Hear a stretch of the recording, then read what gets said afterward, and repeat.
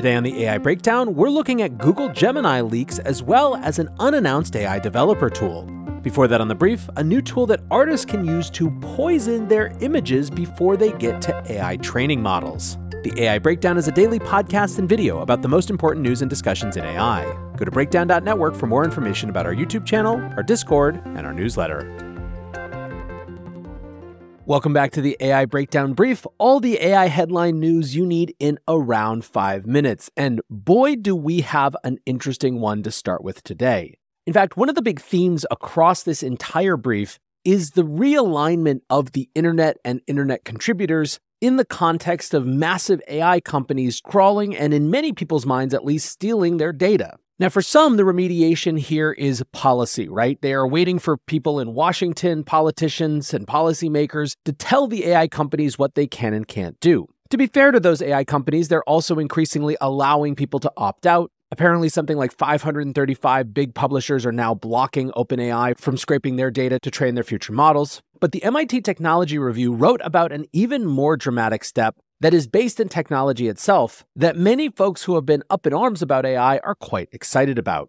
The tool in question is called Nightshade, and it's being referred to as a data poisoning tool. Now, if nothing else, Nightshade is an excellent and evocative name. But basically what it does is it allows people who are uploading images, particularly artists who are uploading images of their art, to change pixels in such a way that it confuses the data that an AI model would get. These changes are invisible to the naked eye, but they can, as the MIT Technology Review puts it, cause the resulting model to break in chaotic and unpredictable ways. Effectively, these hidden pixels tell the AI models that are being trained on them that things in the images are not what they actually are. Again, as this report describes it, dogs become cats, cars become cows, and so forth. Now, this project is being led by researchers from the University of Chicago, led by Ben Zhao. The team involved say they view it as a power balancing tool, and effectively they're trying to create an incentive for AI companies to come back to the table and actually find some way to compensate people for the data their models are trained on. Now, this is not the first project from this team at the University of Chicago that plays in a similar space. They also developed a tool called Glaze, which works in a similar way. It allows artists to mask their personal style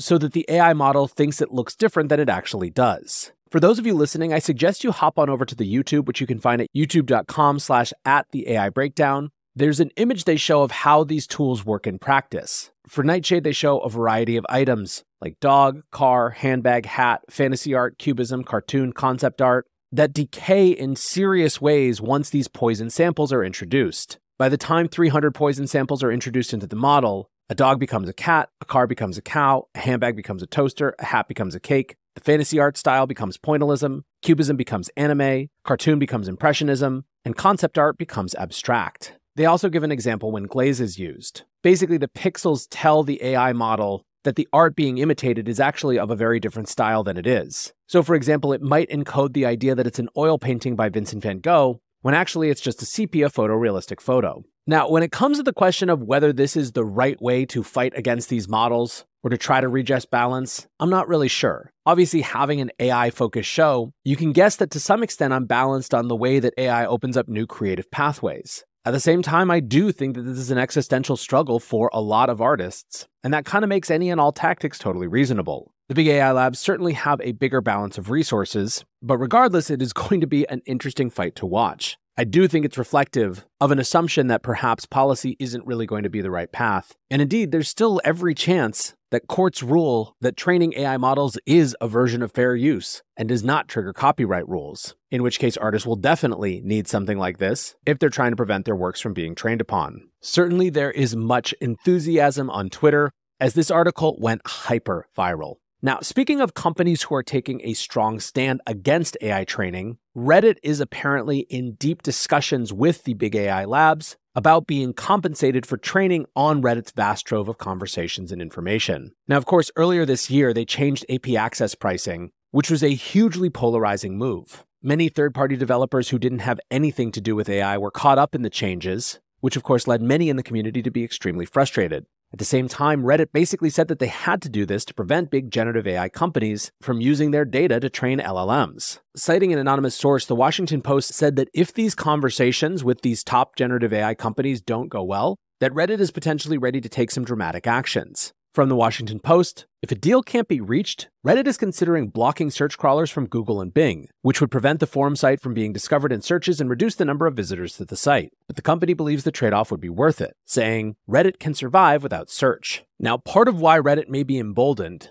because earlier this year, thousands of subreddits went dark, which apparently led to discontent among Google search users. A leaked audio recording of an internal company meeting saw a Google SVP saying that Google users were unhappy about not having access to Reddit through the search site. Now, on the flip side, SimilarWeb suggests that around 49% of Reddit's traffic comes from search engines, which means that if they did take this move, it would be extremely dramatic and have significant impact on their usage and ultimately probably their bottom line as well. If anything, this just dramatizes how high companies see the stakes around this question of AI training. Now, moving over to the big tech side of the AI world, Microsoft has made a major announcement that they're making their biggest investment in Australia in 40 years. The company is going to invest around $5 billion over the next couple years to boost AI in the country. The biggest part of that will be a 45% increase in Microsoft-owned data centers in the country, growing from 20 to 29. But then on top of that, they will also be establishing a Microsoft Data Center Academy and also collaborating on a cybersecurity initiative. The announcement was made as part of the Australian Prime Minister's visit to the US this week. Now, moving over to Apple again. Obviously, if you've been following along here, Apple's AI strategy has been much discussed in the news lately. Not that they've made any announcements, but there have been a lot of reports and analyses from people who are watching, for example, their supply chains that suggest an approach to AI coming into view.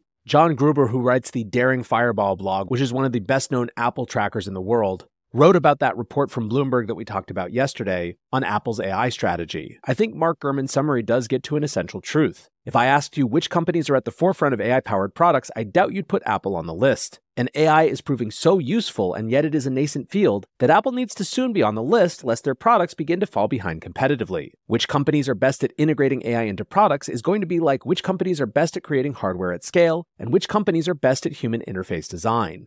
Now, he also commented on Gurman's report that a person of knowledge inside the company said, there's a lot of anxiety about this and it's considered a pretty big miss internally. Gruber writes, what I have heard from Little Birdies and Cupertino is not that there was a miss on this already. Apple is almost never at the forefront of stuff like this. They're a deliberate company. Their goal, as with any new technology, is to integrate it into products in meaningful ways best, not first. That's why there's no internal anxiety that they've already missed anything related to AI. The anxiety inside Apple is that many people inside do not believe Apple's own AI ML team can deliver, but that the company, if only for privacy reasons, is only going to use what comes from their own AI ML team. So basically saying this a little bit differently, the report that Gruber is getting is that there is concern and anxiety around AI strategy, but not because Apple is already behind, but because they don't have faith in who's working on the problem internally to actually deliver something great. Interesting little wrinkle and twist. Meanwhile, as a sign of how serious this is, Apple analyst Ming-Chi Kuo has written a widely circulated report that they expect Apple to spend up to $4.75 billion on AI servers in 2024. Now, in terms of where these numbers are coming from, it's a little bit hard to ascertain. I kind of feel like it's that meme of what's the source, I made it up, but it's a respected analyst and lots of people talking about it. And I think that even if the exact numbers are wrong, the fact that these reports keep making news suggests just how much people are paying attention to what the Cupertino giant is going to do next. Anyways, friends, that is going to do it for today's AI Breakdown Brief. Next up, the main AI Breakdown. Are you interested in how two top-of-mind trends, AI and crypto, can work together? If so, I have the perfect podcast recommendation for you. Web3 with A16Z Crypto, the chart-topping show brought to you by venture firm Andreessen Horowitz. Web3 with A16Z Crypto is your definitive resource for the future of the internet, whether you're already building in these spaces or simply curious about what's next. If you need a place to start, they recently released an excellent episode with Stanford cryptography professor Dan Boneh and former Google Xer Ali Yahya in conversation with host Sonal Chokshi about the intersection of AI and crypto. From fighting deepfakes and proving humanity to large language models like ChatGPT, they cover it all. I highly recommend checking it out, especially if you'd like to learn more about how AI and crypto will impact our everyday lives. Beyond crypto and AI, this show is for creators seeking more ways to truly own their work, for business leaders trying to prepare for the future today, and for innovators exploring trending tech topics. So go ahead, listen to Web3 with A16Z Crypto wherever you get your podcasts. Welcome back to the AI Breakdown. Today, we are wandering into the realm of speculation, but I think it's worthwhile. An internet denizen and Medium user going by Bedros Pambukian about a week and a half ago posted an article called "Gemini is coming to MakerSuite and so are stubs." Now, I came across this today in the excellent Ben Spites newsletter, and it seems like this may be what's getting this article attention now. I will caveat this piece that it is at least a little bit what's the source, I made it up, but one, I do think it seems at least a little bit credible, and two, I'm going to situate it in the larger conversation about the battle for developers that I'm quite confident is important even if the details contained in this article aren't fully accurate. So first off, let's talk about what is actually in this piece. The post is called "Gemini is coming to MakerSuite and so are stubs." So there are two big pieces of this and we'll take them in turn. Gemini is, of course, Google's more advanced forthcoming model. Many are expecting it to be the first model to meet or exceed GPT-4, and frankly, if it doesn't, Google is in some serious trouble. Now, to understand the context for this specific post, we have to look at another Google tool called MakerSuite. Google introduced it on September 26th on a blog post on the Google for Developers site. The company writes, "We're always on the lookout for tools and technologies that bring innovative solutions to our developer community. MakerSuite is a fast, easy way to start building generative AI apps. It provides an efficient UI for prompting some of Google's latest models and easily translates prompts into production-ready code you can integrate into your applications. Today, we've removed the waitlist so anyone in 179 countries and territories can use MakerSuite." Okay, so basically this is exactly what it sounds like. It is a platform for building generative AI apps using Google's AI tools. It's only been widely available for about a month now. Now, one thing that is notable is that when it was announced, it was clearly just text-based. This was not multimodal. The 3 types of prompts that they talk about in this blog are text prompts, which they say provide a flexible and free-form experience that allows you to express yourself creatively through prompts. Data prompts, which they say are the go-to choice when you have examples to help you specify precisely what you want from the model, these being good for applications that require consistent input and output, such as data generation and translation. And finally, chat prompts for building conversational experiences. So one part of the thrust of Bedros' piece is that multimodal Gemini is coming to this MakerSuite platform. Some of the leaked screenshots seem to show how the new Gemini-powered MakerSuite model can handle things like text recognition, object recognition, captioning, understanding image inputs, and more. They show a screenshot of run settings that allows the user to select between a text or multimodal model, as well as a checkbox to be able to include images as an output type. One of the contentions that the author makes is that Gemini is not just an addition to Bard, but is its own entirely separate model. Another screenshot appears to show an integration with Google Drive, from which users can grab images. Another screenshot shows their user testing their prompt with images. And what's more, remember we talked about how there were text prompts, data prompts, and chat prompts in the first version of MakerSuite. Another screenshot appears to show that data prompts also support multimodality. A reminder menu in the screenshot says add images to your prompt. Try tasks like captioning and image understanding. And finally, the author shows a snippet of the code, which clearly has the identification Gemini in it. Now, while the author assumed that the Gemini leak here would overshadow the other part, let's talk a little bit about this idea of stubs. Stubs are basically a feature by which users can create generative AI apps that live directly in a site. The author describes it as akin to AI-generated Figma prototypes. Note, apparently these stubs do not generate full code. It really is just the Figma-style prototype. However, one interesting feature is that you can see a public view of other people's stubs that have been made public and can even save and remix them. This is through a community gallery feature. Now, the excitement here is, of course, that this could unlock a lot of creativity. It could radically increase the speed with which people are able to prototype new ideas, and just generally contributes to the momentum of how AI is unlocking not just developer creativity, but the ability of a wider array of people to build new ideas and applications. Now, the reason that I think that this matters is that it harkens to one of the most important battles in the AI arms race, which is the battle for the affinity and affiliation of AI developers. This has been a key focus all year. Probably my most referenced article of the entire history of this podcast is that internal Google memo that was leaked in May called "We Have No Moat and Neither Does OpenAI." The thrust of that was, of course, that the rise of open source AI developers, particularly in the Meta Llama ecosystem, had totally changed the nature of competition. It wasn't just a Google versus OpenAI battle anymore, but a Google versus OpenAI versus a legion of indie hackers who are actually making some surprising and serious progress. The author of that memo said, "The uncomfortable truth is we aren't positioned to win this arms race and neither is OpenAI. While we've been squabbling, a third faction has been quietly eating our lunch. I'm talking, of course, about open source. Plainly put, they are lapping us. Things we consider major open problems are solved and in people's hands today. Now, of course, Meta's momentum in that space started in some ways when their full Llama model was leaked, but was really extended when they announced Llama 2, which came officially with a commercial option. Since then, you've seen the big AI labs spend even more time on developer courting. In addition to the Google tools that we just talked about,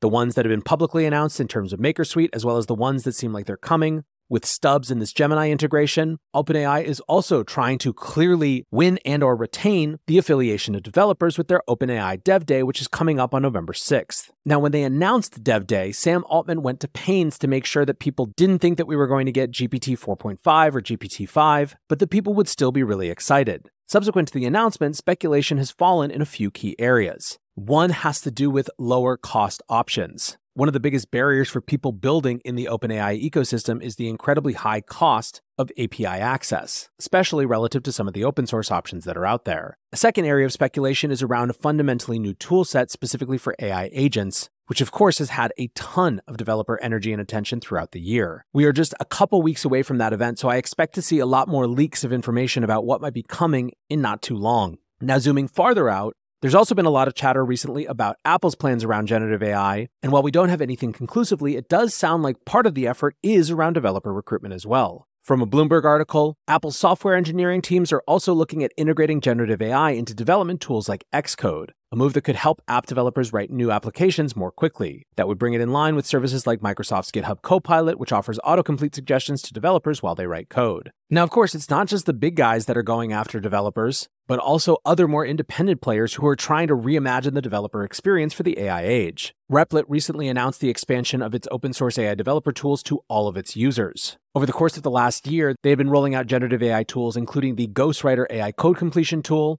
but up until 2 weeks ago, that had been limited to a testing group of users. As of October 9th, however, Replit integrated Ghostwriter into their core platform and made that tool available to all of its users. The effort they called AI for All. At the same announcement, they also shared a new version of its custom-built LLM focused on coding. Now, interestingly, that Replit announcement happened at the AI Engineer Summit in San Francisco a couple of weeks ago. This was an event brought to you by the folks over at the Latent Space podcast and was just a huge success with a ton of energy and excitement around it. So much so that they actually announced another event, the AI Engineer World's Fair, next year. The point of all this is that one of the big vectors of competition in any new technology space, but especially in artificial intelligence, is going to be what ecosystems developers build in and what tools and models they build on top of. This is hugely important to the long-term trajectories of the companies that are competing in this space. And so it's not surprising to see so much effort being put into cultivating relationships with developers across all of these companies. These Google MakerSuite leaks certainly suggest that it's a priority for Google to keep innovating in this area. And so, of course, it is something that we will keep an eye on.